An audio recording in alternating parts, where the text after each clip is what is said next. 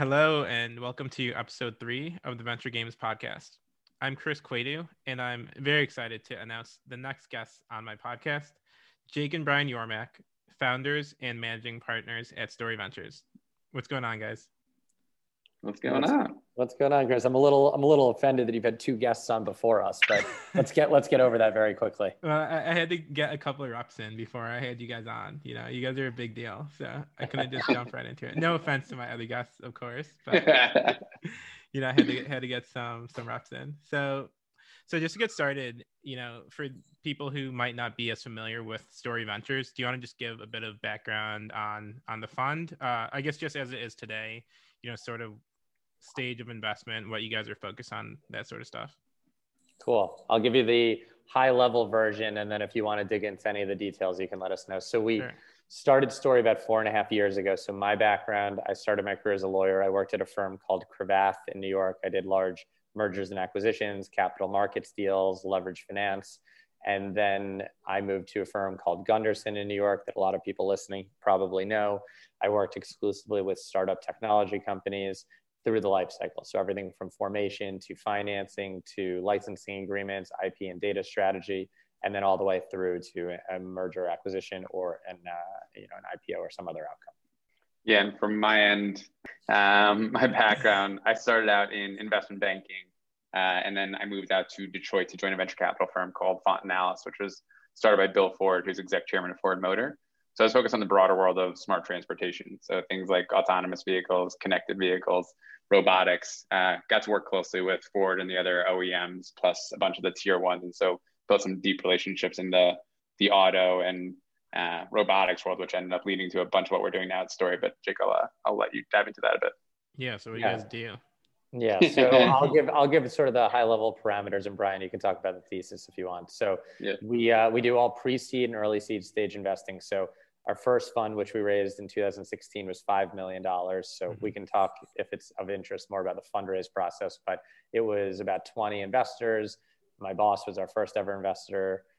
Brian's colleagues and bosses are subsequent investors. And then we raised from a mix of people that were 1 or 2 degrees removed. And then 2 years ago, we raised a $25 million fund. And now we are gearing up for that wonderful next fundraise. And we're based in New York. We do, like I said, all pre-seed and early seed. So that's typically companies raising anywhere from about 500K or $1 million on the low end to up to $3+ million on the high end. Typically valuations that are in the single digit millions. So a common deal for us is anything from 1 on a 4 or 5 pre to 2 on a 6 or 7 pre, or 3 even on a 7 pre, for example. And we're a very thematic driven fund. So we very much stick in our wheelhouse, but maybe Brian, I'll let you chat about that. Yeah, and so just rounding that out, we generally lead and co-lead. So we're usually taking board seats at this point. And from a thesis perspective, we focus on what we consider to be the modern data stack. So it's all around how data is created, how it's organized, how you build applications on top of data. A lot of it actually stemmed from our experience in the autonomous vehicle space. So I'll keep this brief, but generally when you think about like deconstructing the tech stack of an autonomous vehicle, there were 3 core things happening. One was that sensors and data capture systems were getting way better. 2 is we had compute improved drastically, and that was due to movement into the cloud environment, plus improvements in microprocessors. And then on the heels of all that, you had massive improvements in AI and ML, broadly the algorithms that sit on top of that data. And all of that was converging in the autonomous vehicle space. But we thought it would have broad reaching implications for a bunch of other sectors. And so we kind of extrapolated that, and that's the focus, which is kind of that data first thematic. And how has the thesis sort of transformed, if at all, as you guys have been doing this for a few years now?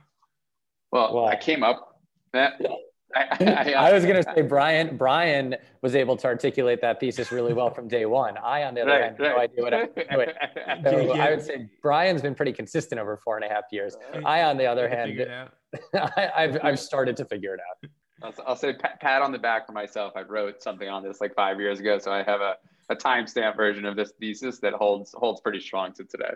Got it. So even though there have been a decent amount of lawyers turned VC, I don't think it's like the typical path people sort of think of, Jake. So how did you make the transition from being a lawyer to becoming a VC? And what do you think are some of the more like transferable things that you learned? Well, there were definitely a lot of bumps and bruises along the way. I have a memory of sort of walking outside my apartment in the West Village in Manhattan on the verge of crying because it was so hard to break out of being a lawyer into something more. And one of the funny things is I say, when I was a lawyer, it was wildly hard to get anybody to look at me as anything other than being a lawyer. Mm-hmm. Now that I'm a venture capitalist and a partner at a firm, I'm like a double powered human being, which is not only am I a VC, but I'm also a lawyer. So now it's wonderful, but it wasn't so wonderful to get here. Sure. So I would say as a lawyer, there are actually, it's almost like, of people who have been journalists that have gotten into mm-hmm. venture. And there are actually a surprisingly large amount of lawyers in venture, although they usually are more low key about it. The big thing when you go to law school and being a lawyer is it's a very systemic way of thinking. So I talk about systems thinking a lot. And in law, that system is, a contractual based system or regulatory based system.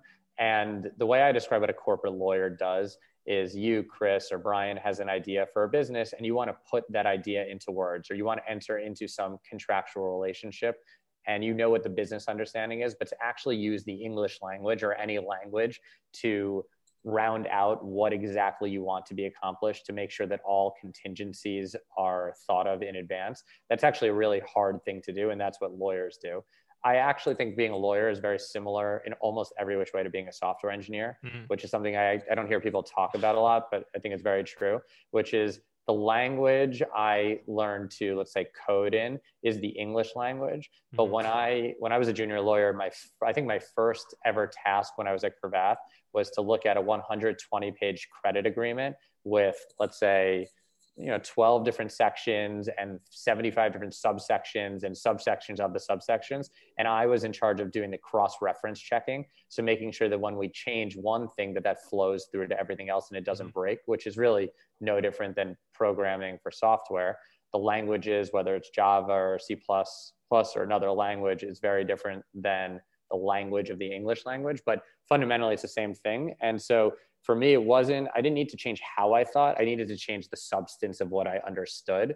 And it's good when I've got a brother who can teach me how technology works and I can apply that framework that way. One note to add there, Chris, is I think for Jake, what maybe doesn't come up often is the amount of work that he put into figuring out the path into this world, right? Like, I think Jake can touch on it a bit, but thought about going into equity research, thought about going into kind of economics on a micro scale. But I think what was most interesting is that he was always attracted to a very particular type of thing, which is like, how does a system work? And I think when we started talking about it, was that technology was a very fascinating and impactful system that he wanted to figure out a path into. And the other part of the story is like, couldn't exactly figure out that path. So basically just came to me, it's like, we're going to make the path. Yeah. So slow down, because I want to get to that. But before we get there, Brian, you did have sort of more of a traditional path in, at least relatively speaking. So what made you actually become interested in breaking into venture? Yeah. So generally what I say is that I always thought that I wanted to start my own business. I always thought I wanted to be an entrepreneur in some capacity. When I reflect on it, I had no idea what that actually meant when I was younger, but the concept seemed appealing to me. So even when I graduated from Penn and went into investment banking, it was always a means to an end for me, which was, I thought it would be helpful to have like a financial skill set that I could leverage to get into a startup in some capacity. And then I heard through a friend of Venture for America, which now a lot of people are familiar with, but it's Andrew Yang's nonprofit that he started, presidential candidate, Andrew Yang. And the attraction to me was basically finding a program that could move me towards entrepreneurship, but with some level of safety, which is exactly what the program led towards. And through that, I was lucky to get a job at Fontinalis, which was a venture capital firm, but candidly going in, I just wanted to get into the startup ecosystem. And then I think got fortunate that it was a combination of my skill sets, which was interest in technology and entrepreneurship paired with the financial aspect of it. And from there, it was kind of a natural progression because I fell in love with the technology space broadly. Mm-hmm. All right. So now, Jake, going back to the story of your failures and your struggles, sort of what was, because a lot of people wanted to know like the path into venture, and then, people tell them, oh, there's no path into venture. So, you having the experience, can you talk just a bit more about like the things you were exploring and then ultimately why you guys decided to just start your own fund? Sure. So I'll have to do this without naming names. The hit list of people that I'm going to prove wrong in my life. So, when I was at Cravath, I was working with really large white shoe companies, the Johnson & Johnson's, IBM's, Intel's, the large financial institutions, Goldman, JP Morgan, Morgan Stanley. And it was probably, I guess, 2014. And there had been a big shift in the world, and that was being seen in the Bay Area in particular. So technology, even then, was the main driver of the economy there. And it wasn't yet in New York. So it was still the very early days. And no joke, I was watching the show Silicon Valley. And like Brian alluded to, I was interviewing for macro finance research jobs at JP Morgan and Goldman Sachs to really understand how currencies move around the world and how commodities and large-scale energy projects are impacting different economies. And that was the system that I'd chosen to think about a lot. And I was watching Silicon Valley. I'm like, shit, something's going on here. There's a lot of technology that's changing everything. So maybe if I continue being a lawyer in the interim, I should focus on that. So I'm not joking. That's why I went to Gunderson, and I got a job there at the time. The second largest firm in New York working exclusively with startup companies was probably 5 to 10 lawyers, and Gunderson was around 50 at the time. So it was just a very early mover. So there are a lot of great firms in the Bay Area that are equally good, but in New York, it was the only real game in town when I took the job. And so I was there. And then when I was leaving Gunderson, and I felt similarly to how I felt when I was leaving Cravath, which is I was ready to not be a lawyer anymore. I still struggled to get someone to take a chance on me because I was a lawyer. I'd learned a lawyer skill set, and I was able to think creatively, think well, think what you hear all the time from a first principle standpoint, but I was still a lawyer. And it got to the point where I was having coffees all the time. And one firm in New York had an unpaid MBA summer internship program, and I was making a good amount of money as a lawyer. And I was so fed up with my inability to break into venture or anything else. I really wanted to do it. And I told them, I will quit my job, making a couple $100,000 a year. I will quit my job. I will work for free for you. I will not expect you to give me a job after this. I just need to learn, and I'm willing to take a chance on myself. And they said, no, we'd rather have an MBA. So Chris, you're crowding out the market. You and your fellow MBAs are crowding out the lawyers that will take no pay market. It's a very rare skill set. It's a good one. So anyway, from there, I remember calling, whether it was Brian or calling my mom crying or something, just being like, nobody will give me a chance. And I decided to quit. And I said, you know what? I know I can make money in this world. I know there are a lot of things I can do really well. And I feel I didn't hate being a lawyer. I actually didn't mind being a lawyer. I just felt like I was swimming upstream relative to my skill set. And there's so many things I could do that would enable me to swim downstream. And so I gave notice at Gunderson. And it was that conversation that morphed into essentially my boss saying, hey, if you are entrepreneurial and willing to do your own thing, and if you're working with your brother on these autonomous technologies and thinking about how the same tech that's enabling autonomy in vehicles can be extrapolated to how it will change finance and healthcare and energy and agriculture and a whole host of other industries, I believe in you. I'd help you get this off the ground. And so it ended up being a lot of my boss and a lot of people that we worked with that helped us get there. And I will say, I couldn't articulate the thesis that Brian just articulated or what I just said. I couldn't articulate it at the time. So whatever my boss saw in me, I give him a lot of credit because the words did not come out nearly as clearly then. So how did you actually get up to speed and learn things that you need to learn when you're running a venture fund? That's a great question. Brian, how do you think I got up to speed? So as context, at the time I was still in Detroit working at Fontanellis. And I would say, no joke, Jake and I were talking on the phone 4+ hours a day. And it was, Chris, you've seen some of these arguments, but it was basically just mental modeling against each other as to what we believed within this category. So I think for me, I had been working in venture for about 2 years at the time. And so had a general framework of how I was thinking about technology and the impact. But I credit Jake with being the best logical thinker I know. And so it was basically just stress testing each other's brains over and over again while looking at companies and thinking through, what are the fundamental truths we believe about technology and its impact? and just kind of trying to refine those models while looking to the market for different examples of what's worked and what hasn't.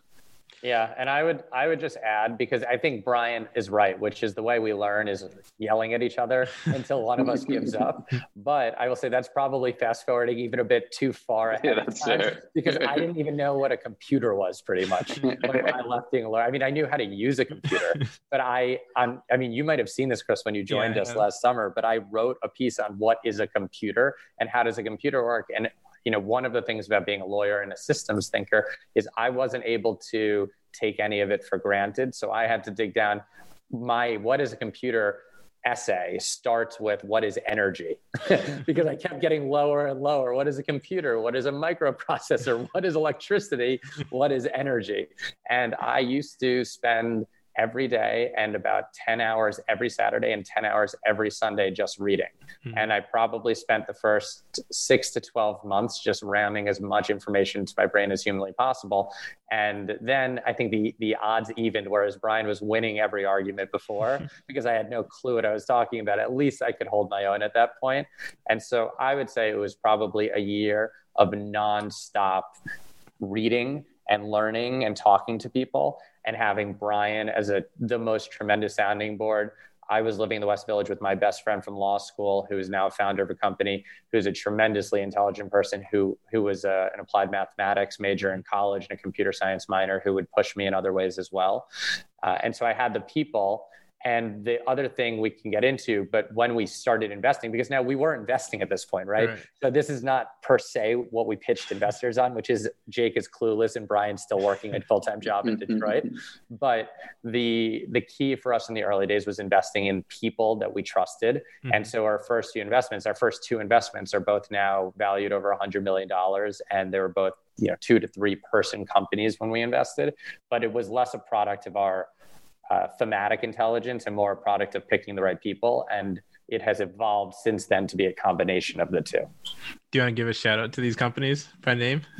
Yeah, one of them is Petal, which is a cash flow underwriting credit card. So if you think about our data stack, they are leveraging data coming from Plaid and other aggregators. They're pulling data from the financial institutions and saying that there are millions and millions of people in our country that, whether they're immigrants moving here, college students graduating, don't have credit histories, don't have FICO scores. They're what you would call thin file or no file borrowers, but they actually are good borrowers. Might be working at JP Morgan or Goldman Sachs, might be working at a reliable company, making a reliable income. And right now they're blocked from the credit system. So they have to get these let's call them usurious starter cards with low limits and high fees and high APRs. And so Petal is underwriting in a different way, leveraging what's called alternative data, but specifically cash flow data. And the other is a company called Jico that actually just made a lot of news probably a month ago as becoming the first fintech to acquire a nationally chartered bank. And Jico is our first ever investment. And I can understand why Robinhood and Chime and all these others don't acquire a bank, which is it took 4 years of a completely concerted effort to do so. But on the heels of it, they've become the first fintech with a full stack bank charter, and they're just about to launch. So you'll see a lot more on them soon. So it sounds like you probably knew more than you give yourself credit for. Or maybe I really don't know about that. Yeah, I guess. I mean, people get lucky too. It is. Well, I will say, Chris, because one thing we talk a lot about is, and you know this, having spent some time with us, is we definitely over-index for people. Sure. And I think in the absence of knowledge around technology and what was being built and kind of confidence around that model, I think what we made sure to feel incredibly strongly about was the people we were investing in. And so I think if you look back at Fund One, that's really what showed up, which is just we bet on people that we would bet on time and time again. And so the success of those early ones, I think, is probably more attributed to the people, and those people knowing what they were doing. And the other thing I would say is, interestingly, if you think about the data stack that we talk about, finance is probably the most mature of the industries from a data standpoint. So it was a little simpler in a way to understand how data was going to impact finance. And Petal is a really good example. The way that data is going to impact healthcare or automotive or energy or logistics, which is probably the vast majority of what we do at this point, it's much more nuanced. And I think it took us a long time to fully understand it. Brian had a really good sense of how it was impacting transportation and logistics, but as the fund has evolved, we've skewed more towards those industries with a more nascent data ecosystem, whether it's sensors that are capturing data or data aggregators. In fintech, Plaid already existed, Quovo already existed. Mm-hmm. So it was sort of clear that the data existed, the data had been organized, aggregated, and structured. And so we were investing more in the application layer there. So it was a little easier for us to get started there. And it's not surprising that as our thesis evolved, as we got better at what we do, we tended to go into other industries that are a little more nuanced and complicated and a little more nascent in their data development. Okay, and then so taking a step back, you guys alluded to some arguments that you guys have had over the years. You know, I would probably call them intellectual debates where you're testing theses. You know, but I've been fortunate to witness some while I was working alongside you guys. So, you know, what's it like working together as brothers and partners? I mean, it's a lot of fun. Mm-hmm. I think what I say to a lot of people is, if you have a sibling, you probably know fairly definitively whether or not you can or cannot work with that sibling. Mm-hmm. And I think for Jake and I, for as long as I have a memory, we knew that we were very compatible in a variety of ways. And we're both incredibly, and Jake says this often, but we're both pretty low ego and both pretty goal oriented. Mm-hmm. And so I think for both of us, as long as we're putting in the work and putting in the time, we love working with each other. I think the thing that I always look to is, I've worked with a handful of people in my life. And when I look at the people around me, there isn't a person that I think has the combination of skill sets that I admire, which is a balance of drive plus empathy plus just like principled thinking. And so for me, it's a luxury because I happen to be brothers with a person that is highly capable across those things. So we obviously have our disagreements, but it's nothing but awesome from my end. Sure. Yeah, I would say awesome. I agree with you, Chris, which is it's like a sport. It's like sports. Mm-hmm. We played a lot of sports growing up. Brian and I are 2 of 4 boys in our family. Mm-hmm. And we, you know, if you come to our house in summer, it's just going from swimming laps and racing in the pool to volleyball to going and playing tennis at the high school to anything we can play as a game. And probably we take that pretty seriously from an intellectual level too, which is really, you know, going after it in a fun way. Sure. We actually have fun with it. And I would say, I agree with everything Brian said from having my brother as a partner. The thing that he alluded to that I think is really important, and this is true of all partnerships and certainly, or it's applicable to all partnerships and certainly true of ours, is we're not in this to individually be right. We're in this to win collectively.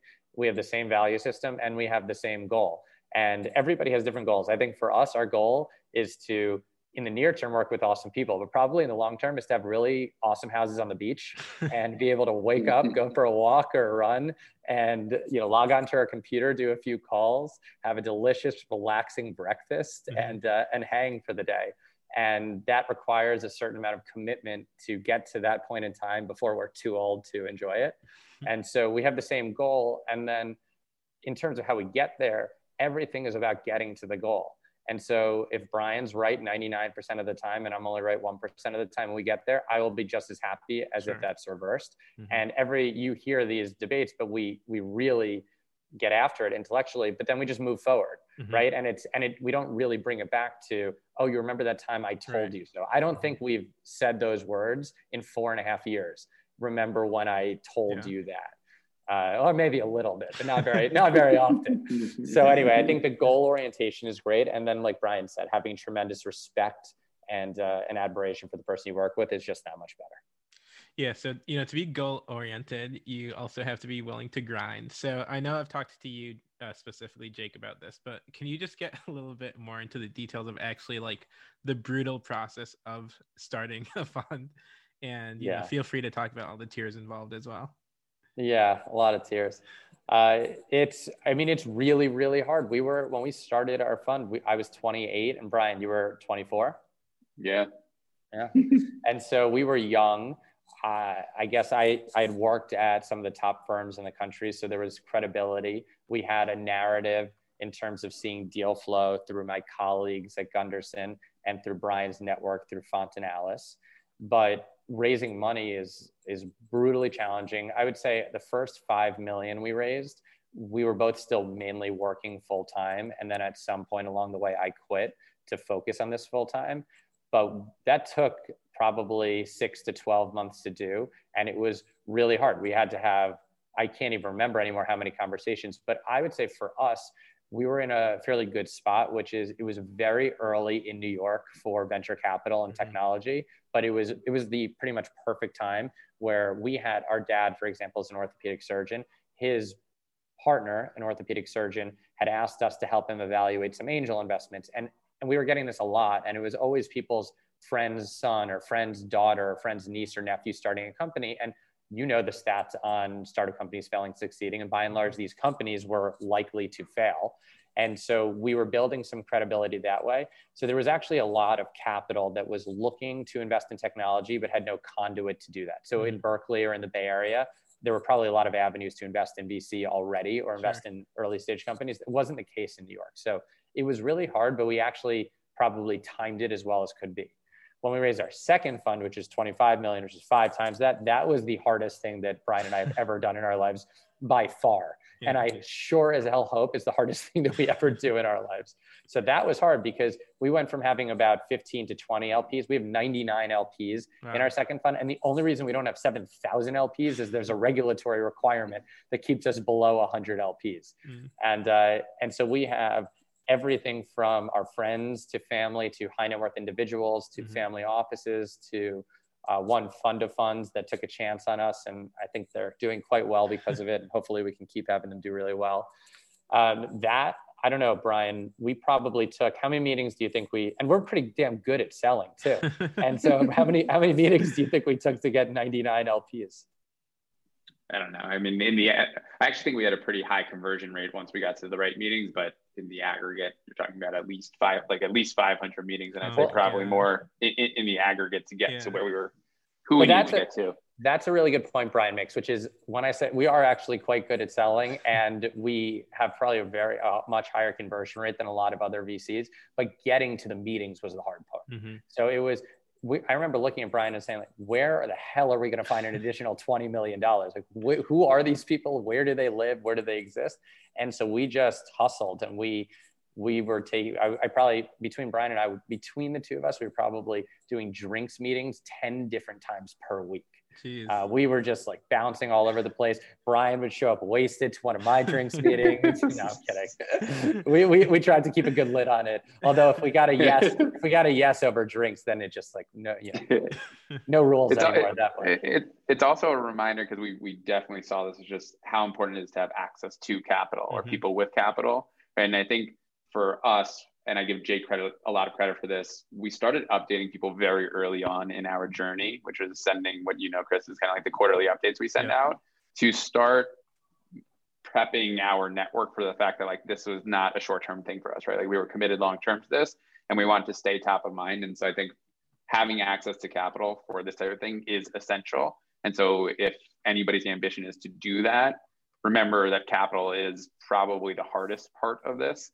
And so thinking through what is your advantage in getting to that network and getting those to those people is really critical, because I don't think if we took a different approach to laying the groundwork that we would have gotten there as quickly. And so really being critical about that is important.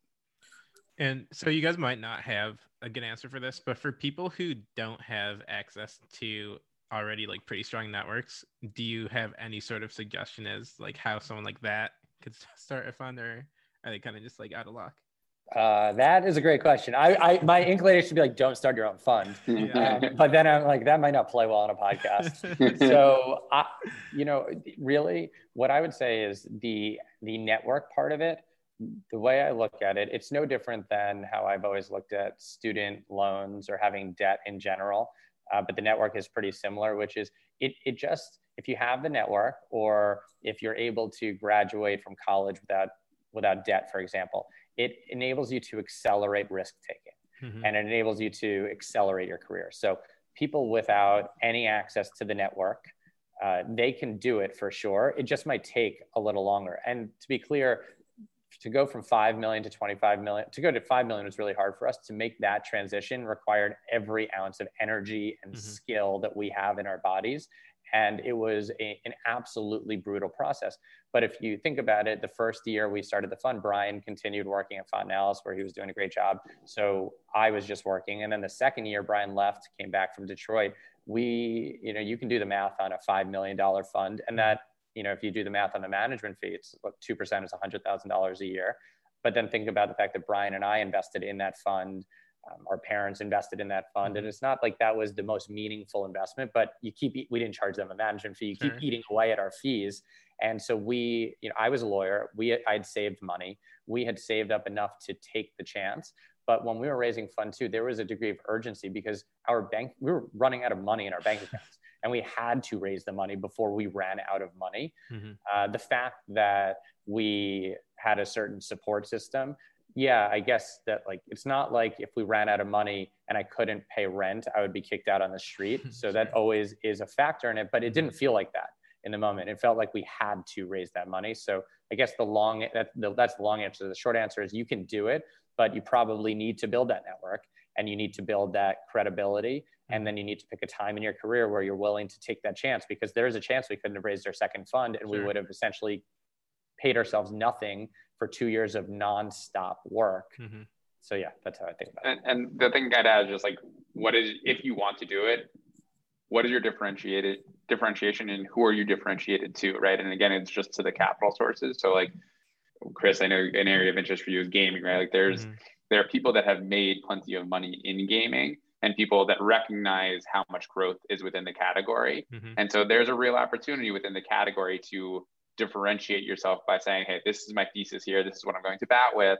And there are likely people that will buy into that narrative and invest early. So I think if you're emerging as a person and you don't have the reputation standalone, then it's what can you sell to the market where there's interest in whatever that is. And there's more opportunity than you'd imagine. It's just you need to know something particularly well. Yeah. And I would say, I guess I would turn the question around, Chris, right? Which is you think about raising a fund or whatever it is you want to do in your career in venture capital. I mean, you broke into VC, right? Without having a network in VC. So you want to share the story of how you broke into VC? I'm actually going to turn it around to you, Jake, and have you tell the story. I know you love this story. And, just to preface it, I think, I talk about this on a different podcast, which is my intro podcast.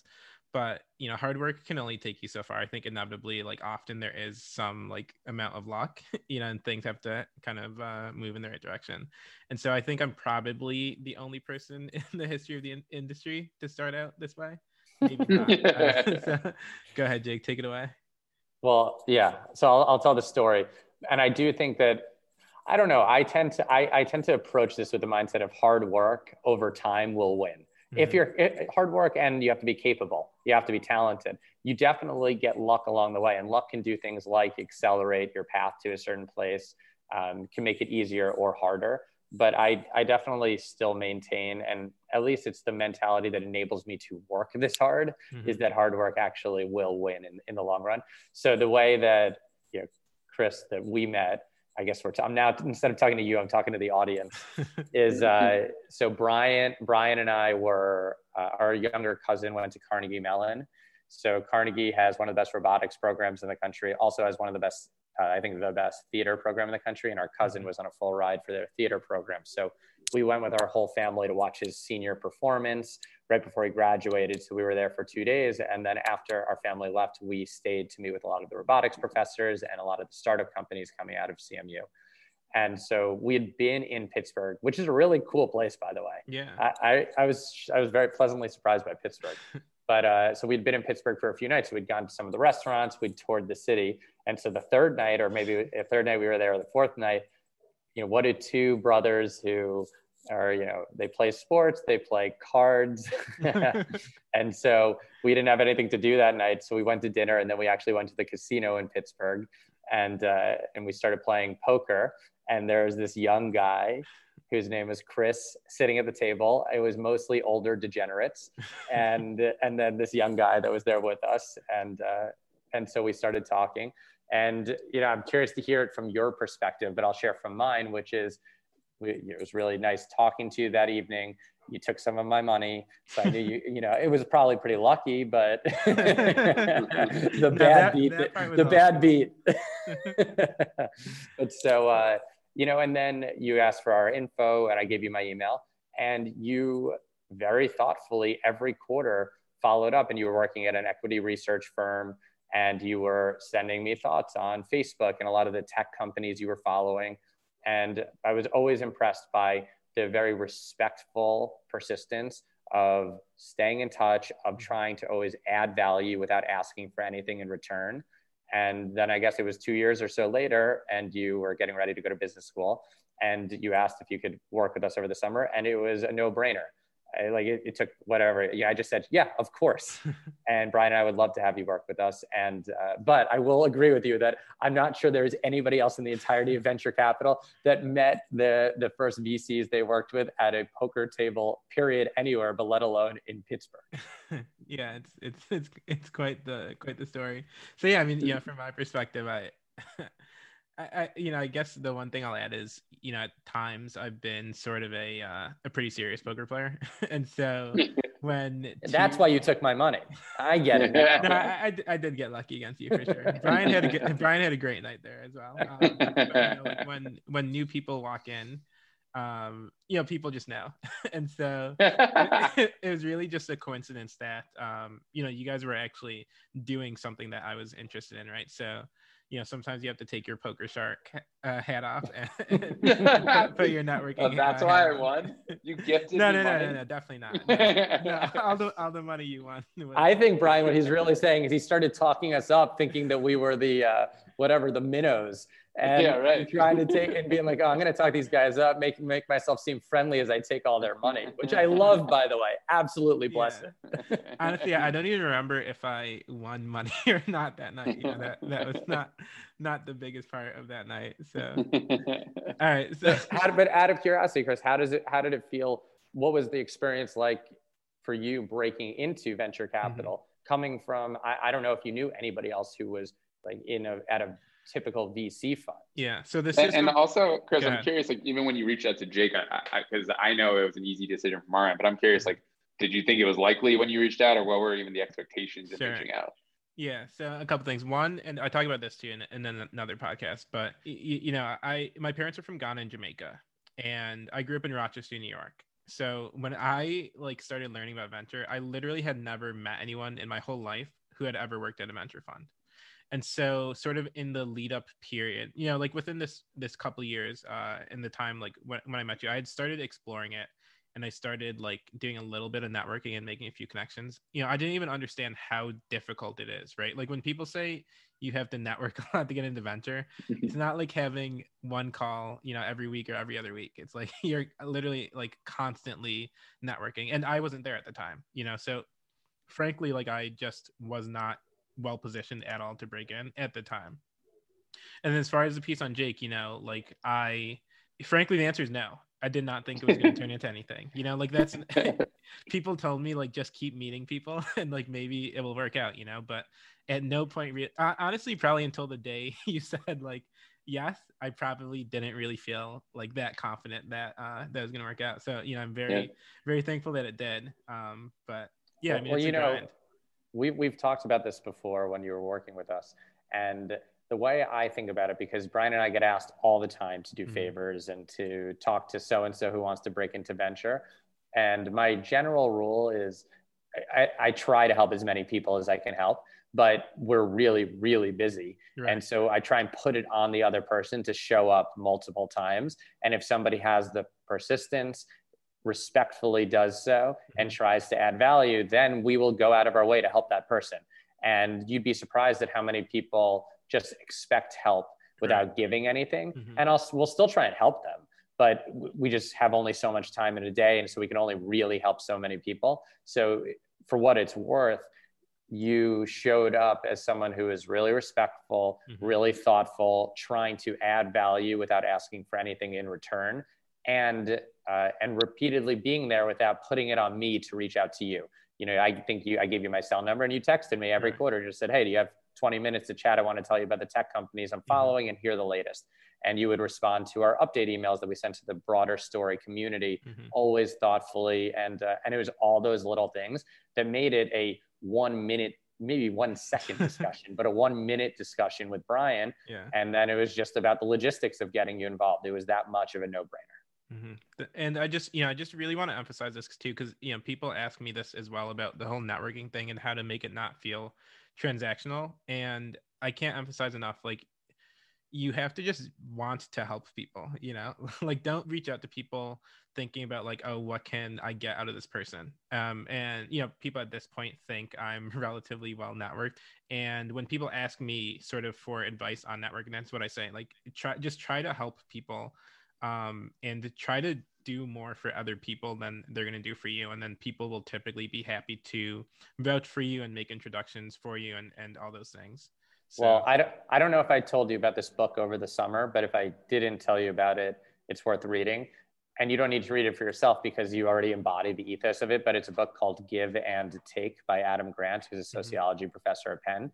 And it's all about that, which is at a very high level, what the book is about is they break people into 3 groups: takers, matchers, and givers. Takers are people that are trying to essentially extract value from every situation. Matchers are trying to match one-to-one, which is, okay, I'm willing to give, but I sort of want to get in return. And givers are sort of what you're saying right now, which is, I'm going to put good energy into the world. I'm going to give, and I'm not going to mandate that I get back in return for that giving, with the hope that what goes around comes around. And the book studies those 3 groups of people across politics and academics and sports and business and politics to see, do these people succeed and fail in accordance with their like pro rata across those groups? Is there no difference at all, no correlation? Or do you see a distinction between who succeeds and who fails? And the book is all about that. And I won't give away what the outcome is because people should read it, but it's a fascinating read and fascinating insights into that mentality. And the biggest question I always ask myself is, you, Brian, and I all like to help people, right? When I meet someone for a coffee, the way my brain immediately goes is, who can I introduce you to help you? Without being asked. That's just how my brain works because I enjoy doing it and it's very natural for me.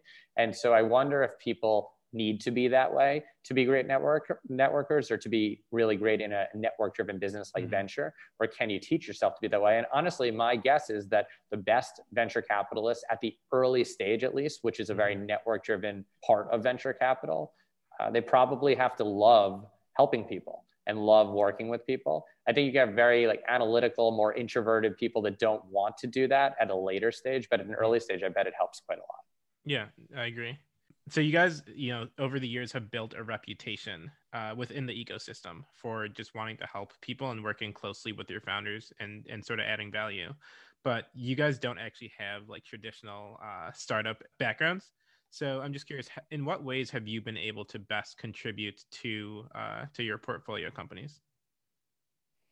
Yeah, I can kick it off, and then Jake, I think you can jump in with some of the things we're doing now. But to me, I think what we see early on, especially pre-Series A, is that almost all of the work goes into figuring out what is the best path forward, right? Like you're looking for product market fit. You get inklings and inclinations that maybe there's a certain direction, but it's a really, really critical decision to figure that out. And so I think a lot of where we actually come in is in the intangible, just around being a thought partner, right? Like what Jake and I pride ourselves on are being kind of first principles thinkers. And it's really important to pick the right hire, the right go-to-market, the right approach to the market. And so we're speaking with founders on a weekly basis to figure out and to help them think through what the best path forward is, so that when they find product market fit, they can accelerate into it in the best way. Yeah, I completely agree. And then I would say that as we have evolved as a fund, the way we add value is morphing. One of the big things with us is that we've alluded to this a bunch of times, but we're a very thematic driven fund, very thesis driven, I should say, investors around data technologies. And because I was a lawyer, as we've built our fund, it's very common for me to get asked questions around complex licensing agreements, around data privacy and data security, around how to think about pricing hardware plus software products. And we have been asked that we've been made, I think, about 25 different company investments, and we get asked that all the time. So as we go into story 3, for the first time, we're really going to have the resources to scale our organization beyond just what Brian and I contribute to these companies. So what Brian's talking about has been what we've really done. One of the many things that we've done over the years to build these relationships. Now, for example, we're launching an advisory board, and it's going to be of lawyers, all lawyers, so only lawyers that have experience in complex data technology businesses. So, so that's anything from a company that's hardware plus software to a company that is operating deeply in healthcare with electronic medical record data, to companies leveraging finance data that's proprietary and highly secure, to companies dealing with energy or agriculture data. And so we're probably going to pick 4 lawyers who mostly all, and we're in the process of finalizing this now, mostly all worked both at firms, but now have worked in-house. Many of them have gone from in-house as general counsel to maybe doing strategy and operations or something even more senior at these companies. And we're going to essentially assign them each to one portfolio company that is between a pre-seed and Series A stage to help them navigate those complex legal and regulatory issues that all of our data technology companies face. And so over time, we'll add a lot more platform functionality like that into it. And we have the ability to be specific and lean into certain types of value add because we actually invest in very specific types of companies. And then the last part is really just, we were young, we were hungry, and we were building our firm as these founders were building their companies. And I think it came through in both directions. We were up at 1 a.m, 2 a.m, 3 a.m, while we were sending emails to our investors because we had no time during the day. And I would be on a call with the founder at 2:30 in the morning because he or she wanted to talk about some tricky employee issue or tricky licensing issue. And we pretty much didn't sleep for 4 years. And so I think that there is a common bond. And the result was, in our second fund, we had 15 companies in Story 1. And in our second fund, 6 founders invested in our second fund from Story 1. Mm-hmm. And you can assume that almost none of those founders have liquidity events because we do pre-seed investing, and it was 2.5 years in. Right. So they were really investing money that meant a lot to them. Mm-hmm. And there was and we're about to start raising our third fund, and I think it will double or triple that amount. And there's no better validation of all the hard work we put into it than that, which is the founders we invested in believed in us enough to want to invest back in us, which meant everything to us.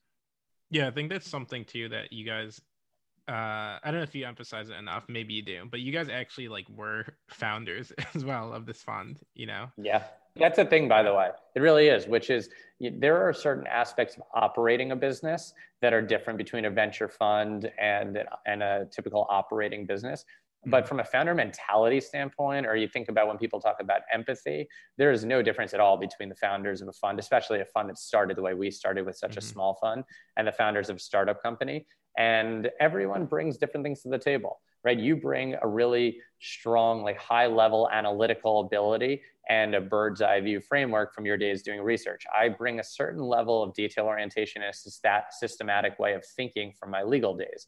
And everybody brings their own things, and there's no best way to do it. I don't think that operator investors are any better than lawyer investors, who are any better than journalist investors, who are any better than PE investors for their careers. It's just how quickly can you layer on the other stuff that you didn't do to round out the stuff that you're really good at. And then following up on just helping out, what do you guys actually do when you sit on a board? Well, now we mainly sit in rooms by ourselves on Zoom. Ryan, what do you think you do on a board?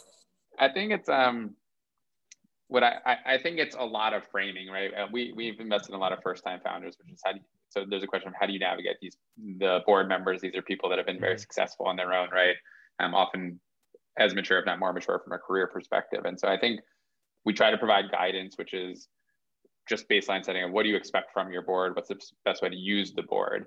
And so I think for the most part, what we try to do is help to create a structure, which is, look, we're here to help. We're here to be a resource to you. And so let's use the board as that, which is, let's hope that we go into this meeting knowing where the business is, where it stands, and let's focus on the most critical problems and see if there are things that we can help you to think through, or at least come out knowing where we should be spending time from a support perspective. But for me, it's always how do we move the ball forward? We know you have a handle on the core aspects of this business. What are the things outside of the core things you have a handle on that we should be aware of, either as a risk or as things that we can take action on? Yeah, I would say, I think what Brian's sort of talking about is structure.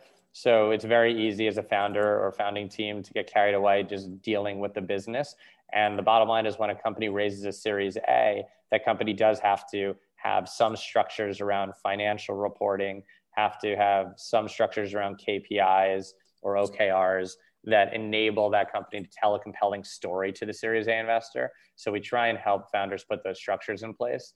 And then otherwise it is really nuanced because founders are not all the same. So some are more technical, some come from the business background, some are 45 years old and really experienced, and some are 27 years old and relatively unexperienced. So the thing we do universally is try and help a founder create structures. And that can be like KPIs or OKRs, like I said, or it can be around finance or around just employees. And then the other parts are nuanced. One of the things we're doing more and more is building a story community of similar types of businesses. So a lot of the people listening will know Plaid as the fintech data aggregator.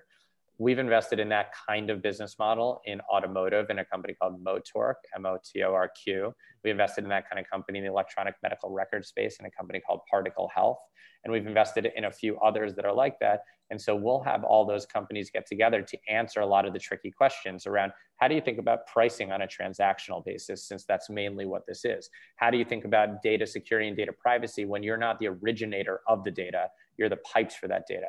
How do you think about being a passive data conduit versus a data controller? And there are a lot of similar questions substantively, and we're able to leverage the learnings. I mean, Brian and I at this point have learned so much of it that we can directly answer a lot of questions, but better yet, we can get really smart people working with each other to help address some of those challenges. So there's a whole mix of learning from similar businesses and helping that way to creating structures to the much more nuanced, let's call them anything from the emotional needs to the substantive needs of founders. So speaking of emotional needs, with Fund 3 sort of on the horizon, how are you guys mentally preparing yourselves to jump back into this grueling process of fundraising? Oh, that's a good question. I only ask good questions. I think it's generally me being a therapist for Jake, or at least a sounding board. I think like it's really just an energy thing, right? So it's just like it's just getting yourself prepared to do it. We know what we need to do. It's purely like hustle, network, get out there. There's no secret formula to this, at least not the one that we've figured out. So I think from my perspective, it's just like lay the groundwork for the portfolio, everything we've done previously to know that we can shift some of our attention to this. And so it's balancing ourselves to make sure that this is where our priority is, and then just going after it. Yeah, I agree. I think Brian and I are pretty uncompromising with ourselves. Mm-hmm. So it just is a lot of work, and there is no way that we won't do the work. Mm-hmm. And there is no way that we won't succeed at this. And so whatever amount of work it takes to get there is the amount of work we'll do. And if that requires us not sleeping for a long time or crying a lot, then so be it. And that's okay. I do think part of the reason Brian and I work so well together, and maybe why we've been able to accomplish what we have, is like failure isn't an option. Mm-hmm. And we have a goal, and whatever we need to do to accomplish it, we're going to do. And so, yes, I joke about wanting to cry. Well, I do cry sometimes, but I joke about wanting to cry all the time. But in the moment, I had 3 calls this morning, and we're starting the process now. Mm-hmm. And it's more taking a deep breath and understanding that the next 3 months of our lives are going to be brutally demanding, and we're just going to do it. And hopefully we accomplish enough in 3 months that we can take a breath. And if it's 6 months, it's 6 months. And if it's 12 months, it's 12 months. And if it's longer, then you might have to come give me a hug, and then I'll keep doing it. So now that you guys have been doing this for a little while, just looking back, what are some of the big mistakes, if any, that you sort of made along the way? Any is the definitely the answer, which is there are many. I would say I'll go first, Brian, which is there are a lot of things we learned, a lot of stupid, silly mistakes, and then some bigger ones. Fortunately, we made enough really good investments that they balanced out some of the mistakes we made. And Fund 1 is doing really well. Fund 2 is doing really well. So we're an early stage venture fund, right? So we're 4.5 years into Fund 1, 2 years into Fund 2. So the nice thing that Brian and I like about this is there's a scorecard. You'll be able to know just how well we did in the long run. So while it's going really well, we will see where it goes. I would say the biggest mistake I made is when we started the fund, and you look at those first two companies I mentioned, Petal and Gico, for example, we were betting on people that we really believed in, people that had exhibited excellence at every step along the way for them in their lives. Stefan and Rocky, who are the founders of Gico. Stefan was an MD at Goldman Sachs. Rocky was an MD at JP Morgan. Jason, who's the CEO of Petal, and his co-founder Andrew went to Harvard for law school together. Jason then was a lawyer at Sullivan and Cromwell, and then was my office mate at Gunderson. I had brought Gico in as a client at Gunderson. I knew these people really well. And in general, I knew what successful people looked like, right? I grew up in a normal, like upper middle class suburb in New York. So nothing crazy, but a place where a lot of people are successful. Brian and I both went to Penn for college, surrounded by really successful people. I went to NYU for law school. I worked at Cravath. I worked at Gunderson, and I knew what made somebody successful. And then we started really deeply understanding and thinking about technologies. And I sort of let myself drift away and said, you know what, this person sees the future very clearly, and he or she might not be the same quality leader, or might not have the same grasp on details. It might be more of a big picture thinker, but that person is right about the future. I now know sort of what the future is going to look like, at least based on what we think it will look like. And we made a few investments in Fund 1, I would say in people that are immensely talented and smart, but they're not the same people that just succeed pretty much no matter what. And it took me making those, and I'm saying me because I think Brian and I have learned different lessons along the way, but it took me making some of those mistakes to understand, no, I knew what success looked like, and that is what success looks like. People that are successful are really detail oriented. They are really good communicators. They are really good leaders. They are really hardworking. And there are definitely some variations of that, but not really. And so as our fund evolved, it was, how do I combine now the vision of what we think the world is going to look like, how data technologies will change everything, and combine that with actually just a refined version of what successful people look like, which is really 90% what I knew when I was 28 and a lawyer at Cravath and Gunderson, and probably 10% refinement around just seeing slightly different types of people. But that would probably be my biggest mistake, which was going full circle to investing really just in the same sort of kind of people that we started investing in. Yeah, the only thing I add, and I completely agree with Jake, is in my mind, there are mistakes you can prepare for and then mistakes that are difficult to prepare for. Due to when we started, there were just mistakes of lack of knowledge, right? We were doing something that we had never done before. And so there are just inefficiencies that are baked into that process because we didn't know exactly how to structure a fund and our investments and what it would look like as our ownership matured. And we didn't know exactly who to reach out to, what that looked like. But the reality is there's a balance between preparedness and taking a risk, right? And like, you can't be 100% prepared for something completely new. And so there were mistakes, but I don't think that we could have necessarily controlled for. I would say the one mistake I made for years and still struggle with, but work to resolve, is just time management. We get pulled in so many different directions with what we do that it's very hard to figure out how to prioritize and what to prioritize.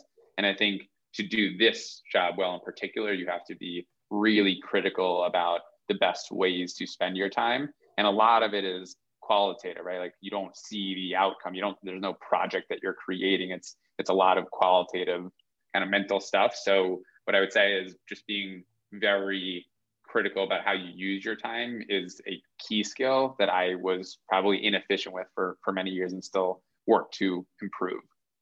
So Jake, you mentioned the scorecard aspect. I just wanted to mention that because that's actually something when people ask me like why I'm interested in investing, that's something that I point to a lot actually. Like there are only so many careers where like you can't lie about the results, right? Like everyone can actually see in the long term if you're good or if you're bad. So I just wanted to point that out. Brian, so, given venture is so demanding, how do you actually approach time management today, and sort of how have you improved in that area, like throughout the years, if at all? Yeah, I should have prepped for a better answer if I said I've resolved it. Generally, the way I think about it is there are 3 core functions in venture in my mind. 1 is capital raising, 2 is investing, 3 is portfolio support, as a partner at least. And so to me, I try to optimize for any of those 3 channels, which is if a meeting is not driving value towards any of those 3 things, then there has to be a very clear reason as to why I'm doing it. And even within those 3 verticals, I try to think about, is this outside as compared to another meeting that I can take? So I try to bucket everything within those so that I can at least say, like, there's value to this. And the other part is actually cutting down on meetings over time. So generally what I would say is there was a point in time where I was taking 10 meetings a day, 5 days a week. And it was just a constant running, but there was never a check-in on what I was doing or why I was doing it. So protecting my time has been really helpful. Maybe in part it's a luxury because we're at where we are now, but I think where I've gotten to at least is Tuesday through Thursday are meetings packed 8 a.m. to 6 p.m. But Monday and Friday are really reserved for longer term things. And that short-term, long-term balance is also really important because you're making plenty of short-term decisions and learning daily, but you also need to prep for things that take weeks, if not months. And so it's a balance of meetings plus the importance of those meetings. This is kind of what I've gotten to. Jake, anything to add? No, I agree with everything Brian said. I structure my schedule pretty similarly. And, we hire, and part of it is as an organization grows, you can hire more support, right? Having you work with us, we hired an amazing chief of staff, Carly Tynan. Yeah. So, Carly does amazing things to help support us in everything from pretty much across the entire organization, everything from having founders be able to connect with each other and hosting events for them, to helping us organize the fundraise process and organize our outreach, to helping us write from a content standpoint and a marketing standpoint. And so we hit a point where we were about to explode from doing too many things and not enough time in the day. So in addition to what Brian said, it's also figuring out what capital you need at your organization to enable you to not just manage your time, but to delegate some of the things that are taking away from that time. And then on the other point you made about the scorecard, it's the same reason you probably like gaming, right? The same reason that we like playing sports. We're very competitive people. Well. I actually talked about that as well on a different podcast. Yeah. And, different people have different motivations and there's no right or wrong to it. Some venture capital investors do it because they absolutely love to be involved in the creation of technology. Some people do it because they absolutely love being stimulated by really brilliant founders every day of the week. And Brian and I love working with early stage founders. Our favorite part about the business is the business building part of it, which is getting in the weeds. It's not really sourcing companies. It's not even listening to new ideas. It's how to build great businesses. But in the end, I do it and I work this hard because I want to win. Yeah. And that's how I'll measure my career in the long run is in part, did we win? And you can't really measure, there are different ways to measure it. And one way of measuring it is just performance. Absolutely. So the last question that I have for you guys, and I want you to think deeply about this. So are you guys, looking back at this point, are you guys still glad that you actually did this and you started your fund? And are you guys still excited about the years to come?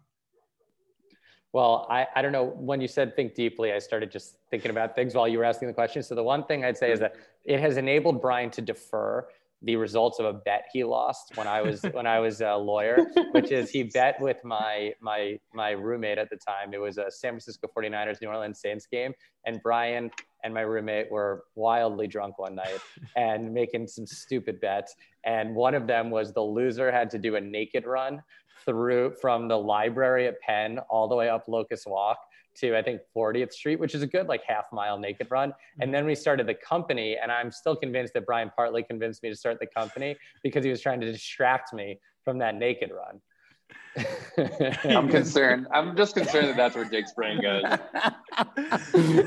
anyway, the short answer is that, we're always thinking about how our careers and making sure we're doing something that is fulfilling rewarding, and will enable us to be financially successful. And there are a lot of different ways that Brian and I probably could have been successful. So starting a company wasn't necessary. I think Brian is probably, in the scheme of things, more entrepreneurial even than I am. When we went from story 1 to story 2, we had a hard conversation, which is, are we ready to commit the next 10 to 20 years of our lives to this? We now have 2 years of experience doing it. We think we're pretty good at it. We enjoy it, but it's a tremendous sacrifice to run a business. And it wasn't a no-brainer decision, at least for me. But ultimately, we created a lot of goodwill at the fund, and we love working with the entrepreneurs. We love the art of business building, and we morphed the business to fit our needs. So we have a concentrated portfolio. We only do about 12 companies per portfolio versus, let's say, 40 to 50, like a lot of others pre-seed and seed funds do. And it was because we wanted to create a business environment in which we could actually do what we want to do the most, which is build businesses. So the answer is yes, I would do it again, but I also would love to take a year off. Go back to school. Remember, I don't need to go back to school. I want to go on like a boat or a beach in Bali and just be in nature and meditate and do yoga. And Chris, you could come run this with Brian for a year, and I'm completely down. Is that a binding offer?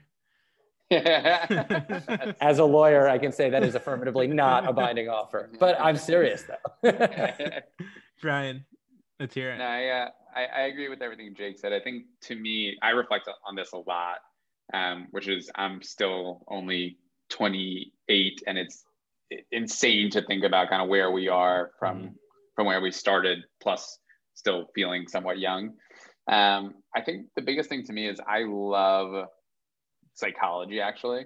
And I think venture lends towards working with a very, very impressive group of people and really understanding what makes people tick. And I think what Jake said is really important, which is we've optimized to work with a fewer number of founders. And I think it's largely, at least for me, that reason, which is you get to know people really well. And you get to understand what drives some of what will be the most successful people in this world. And that is permanently interesting to me. So there are plenty of other things that I think could have sparked that and enabled me to get exposure to that. But it's fascinating and something that I could see myself spending the rest of my life doing in some capacity, which is working with really impressive people and helping them both professionally and personally. And so I don't know many better jumping off points than what we're doing now. And Jake, now that you have more time on your hands, make sure you don't let Brian out of that bet. Yeah, you might not want to be there for that, but you and I can go drink at a bar on 40th Street and wait and just hope we don't hear any sirens along the way. All right, guys, this has been great. Thanks for taking the time and doing this. This was really fun. Thanks so much, Chris. This was awesome. And congrats. Oh, thank you.